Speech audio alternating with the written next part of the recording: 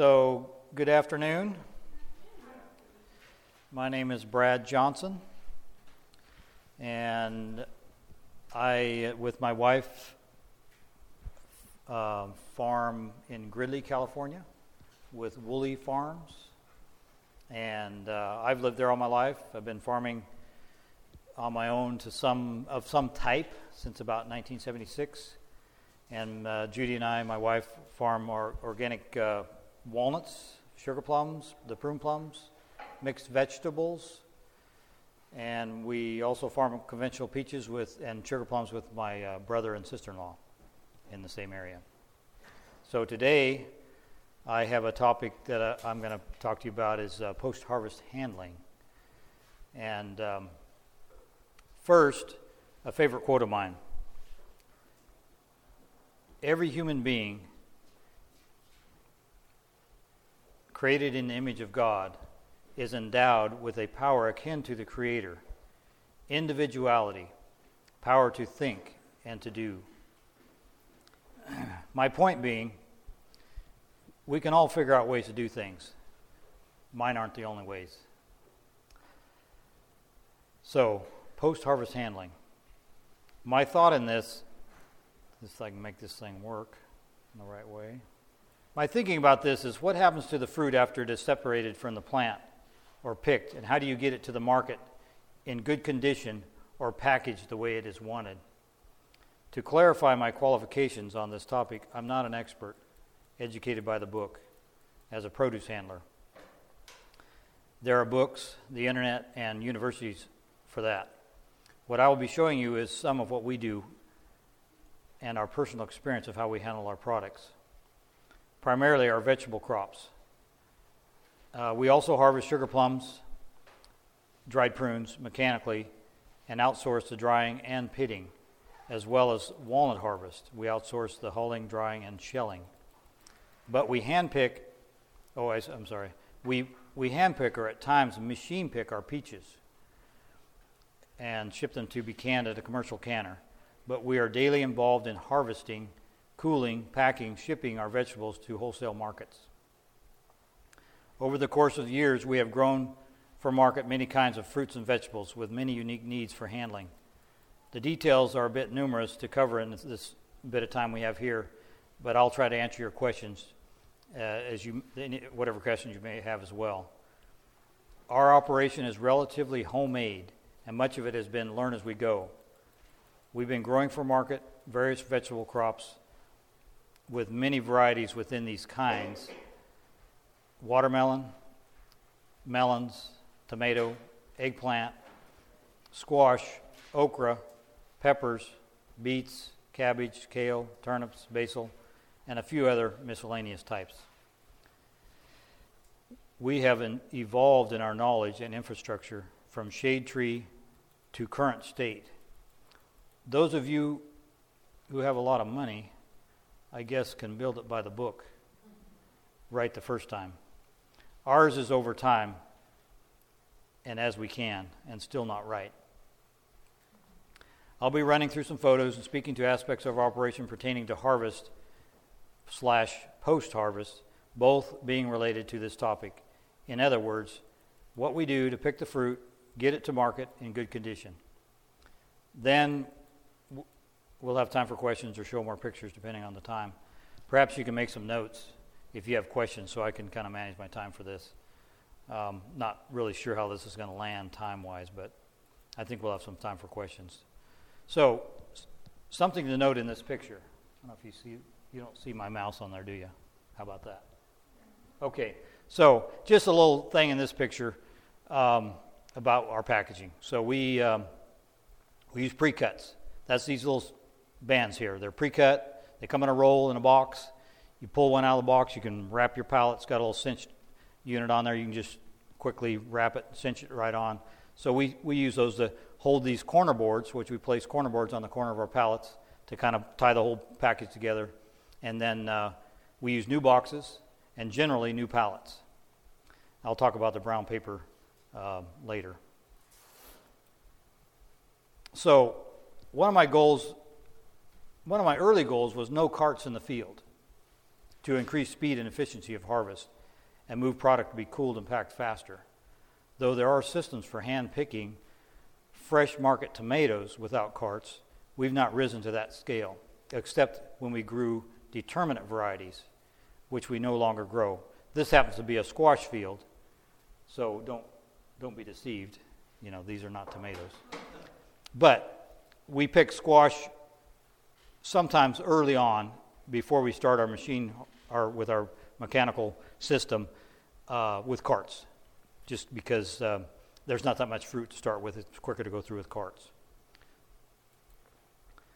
So our plan instead is to continue to modify our carts for tomato picking with overhead shade covers for the fruit and people, similar to our conveyors and conveyor wagons, meaning adding a top shade cover to the carts for the afternoon sun. These are a few of our cart styles. We've kind of various types we've used over the years.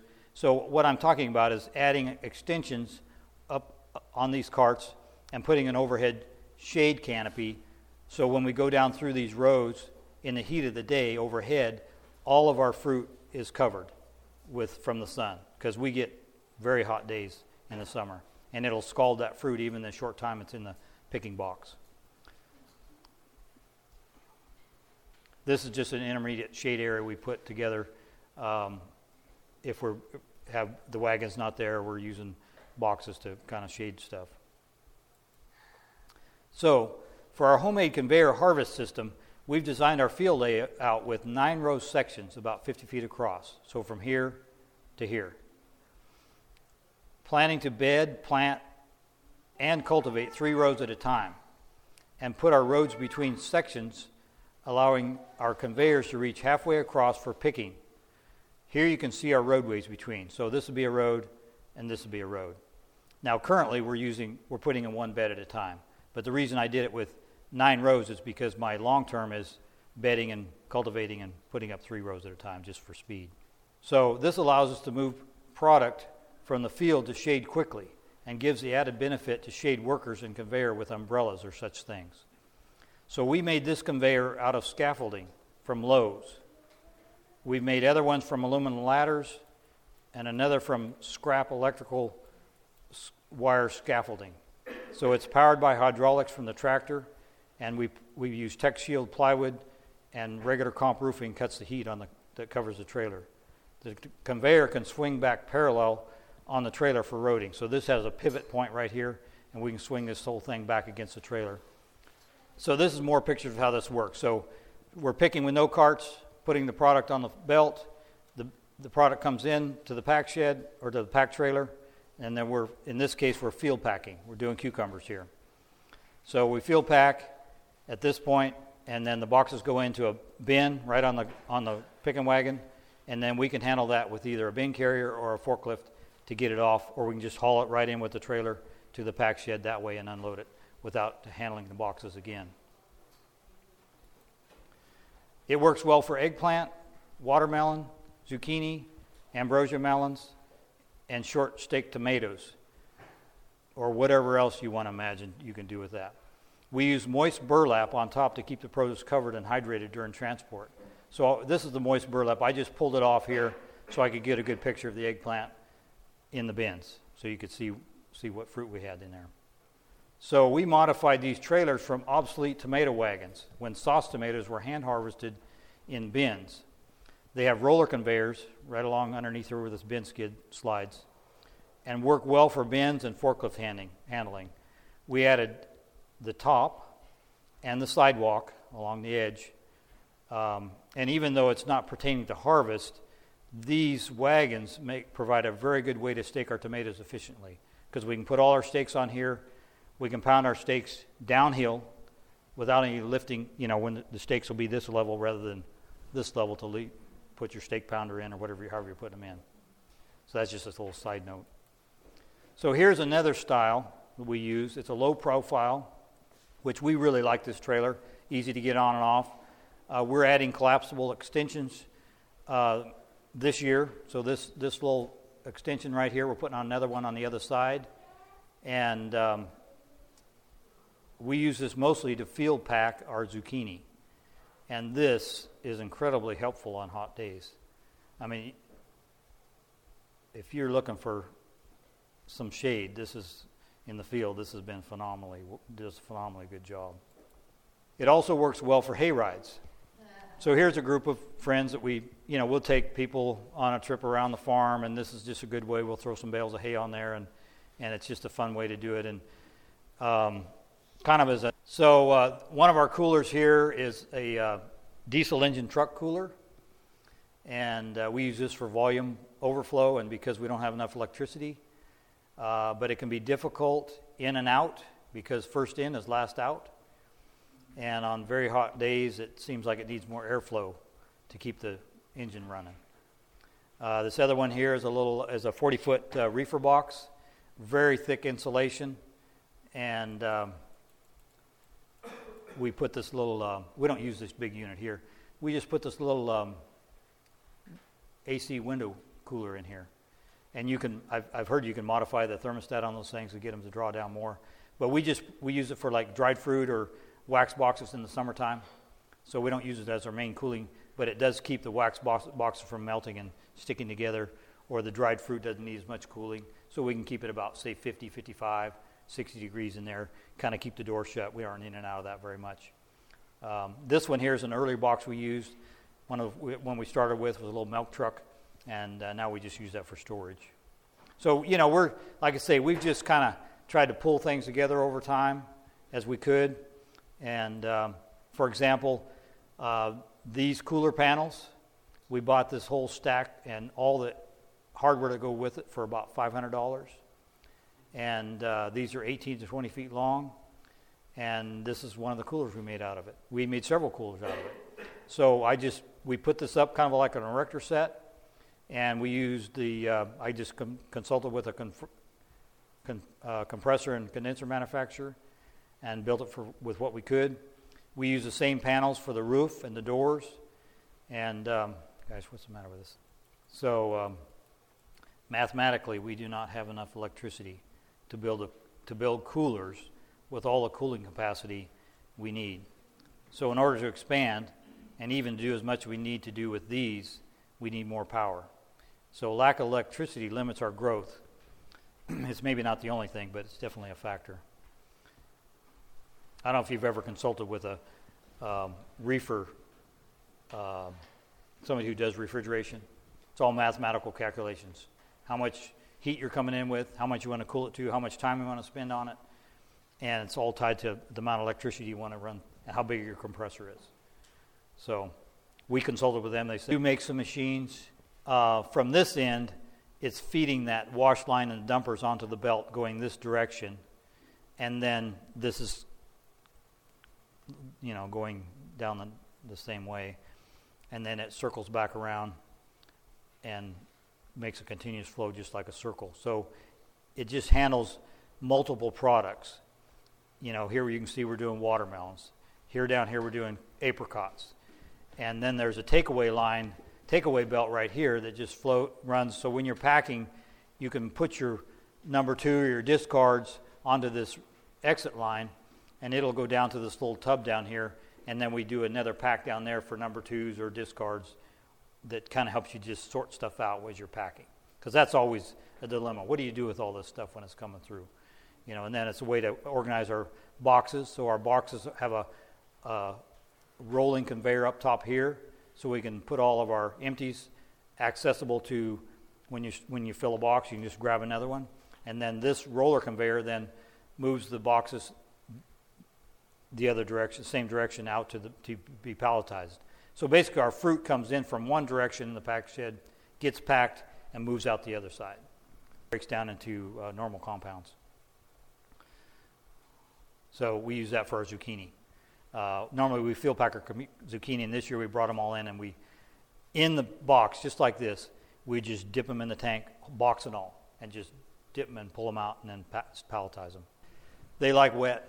They like, we'll use them, we'll wash them, we wet them down. I mean, I think you could overdo it. I think normally the overdoing that we run into is if we wet them too much and our boxes aren't a high wax content, or if they haven't sealed off the flutes or whatever you call them, those holes, there's a way they dip those boxes, and if they're not dipped the right way, where they close off all those holes on the box, the water will get inside and collapse the box.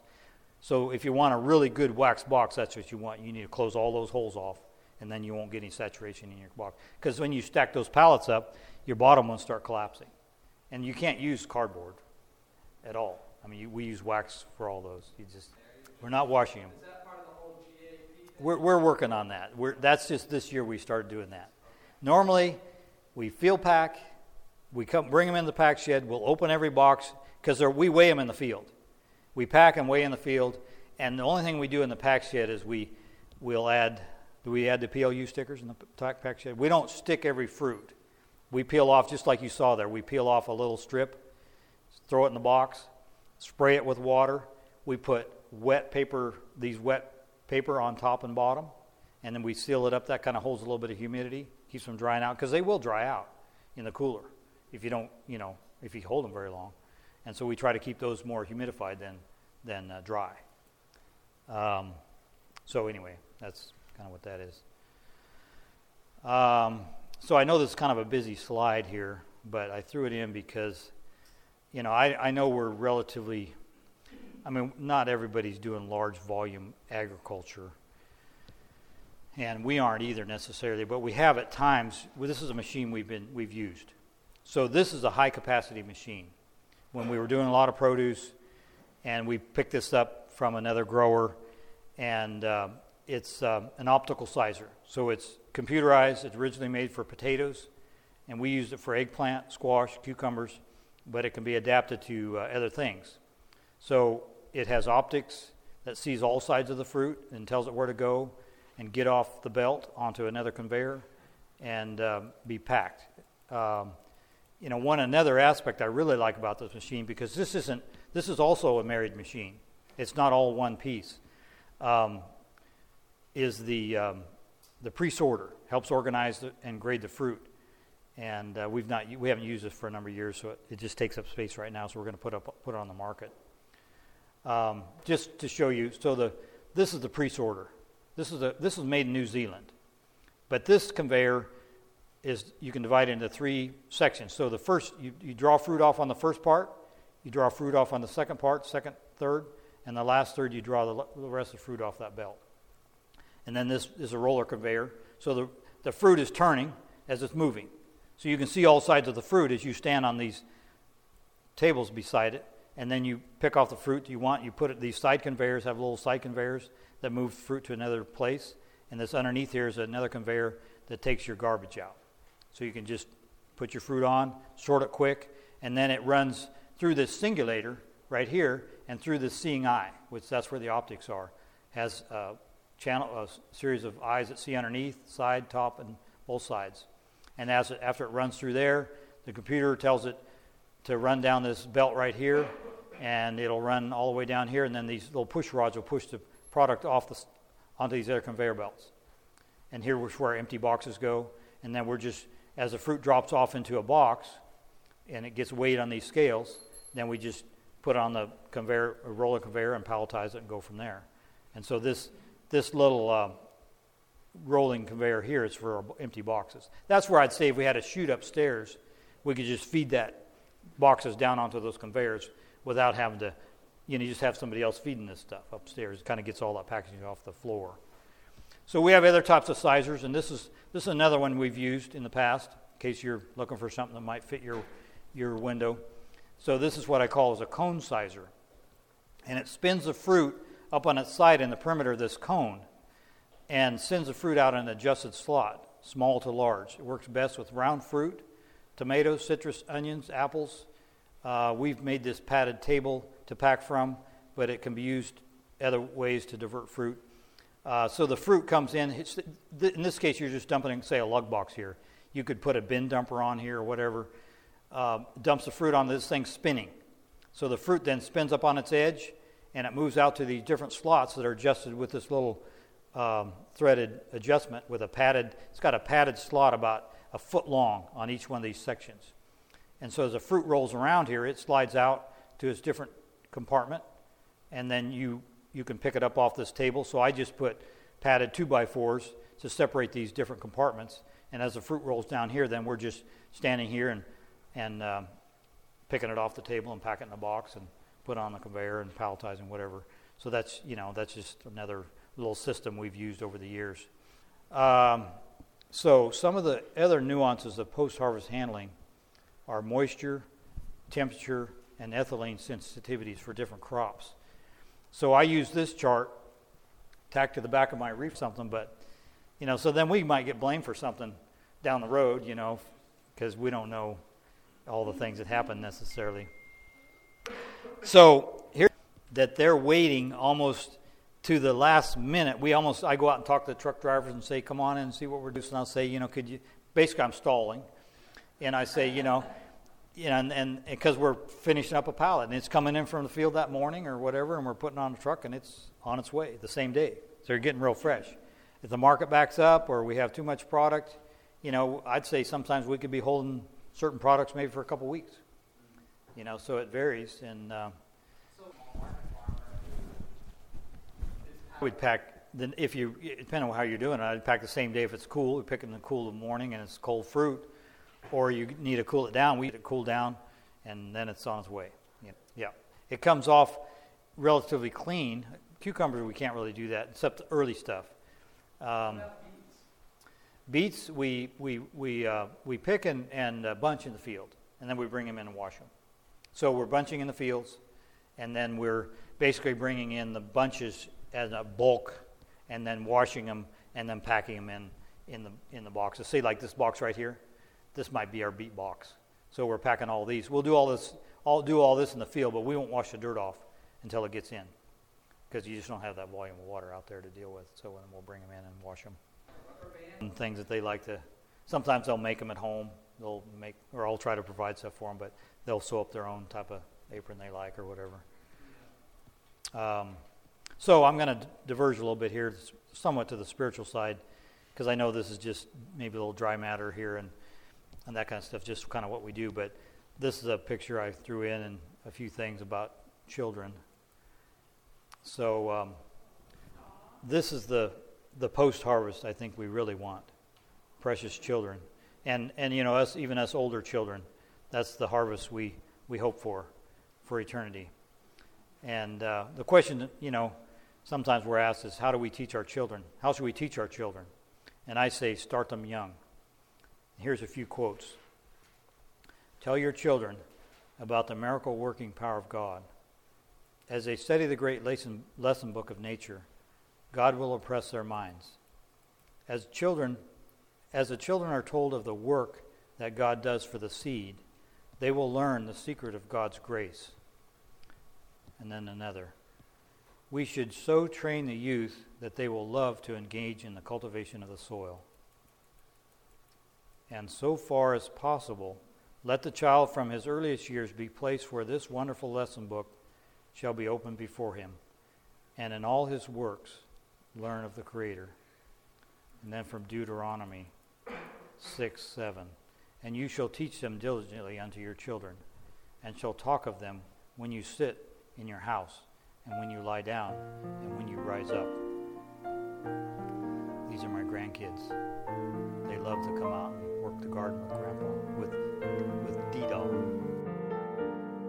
This media was brought to you by Audioverse, a website dedicated to spreading God's Word through free sermon audio and much more.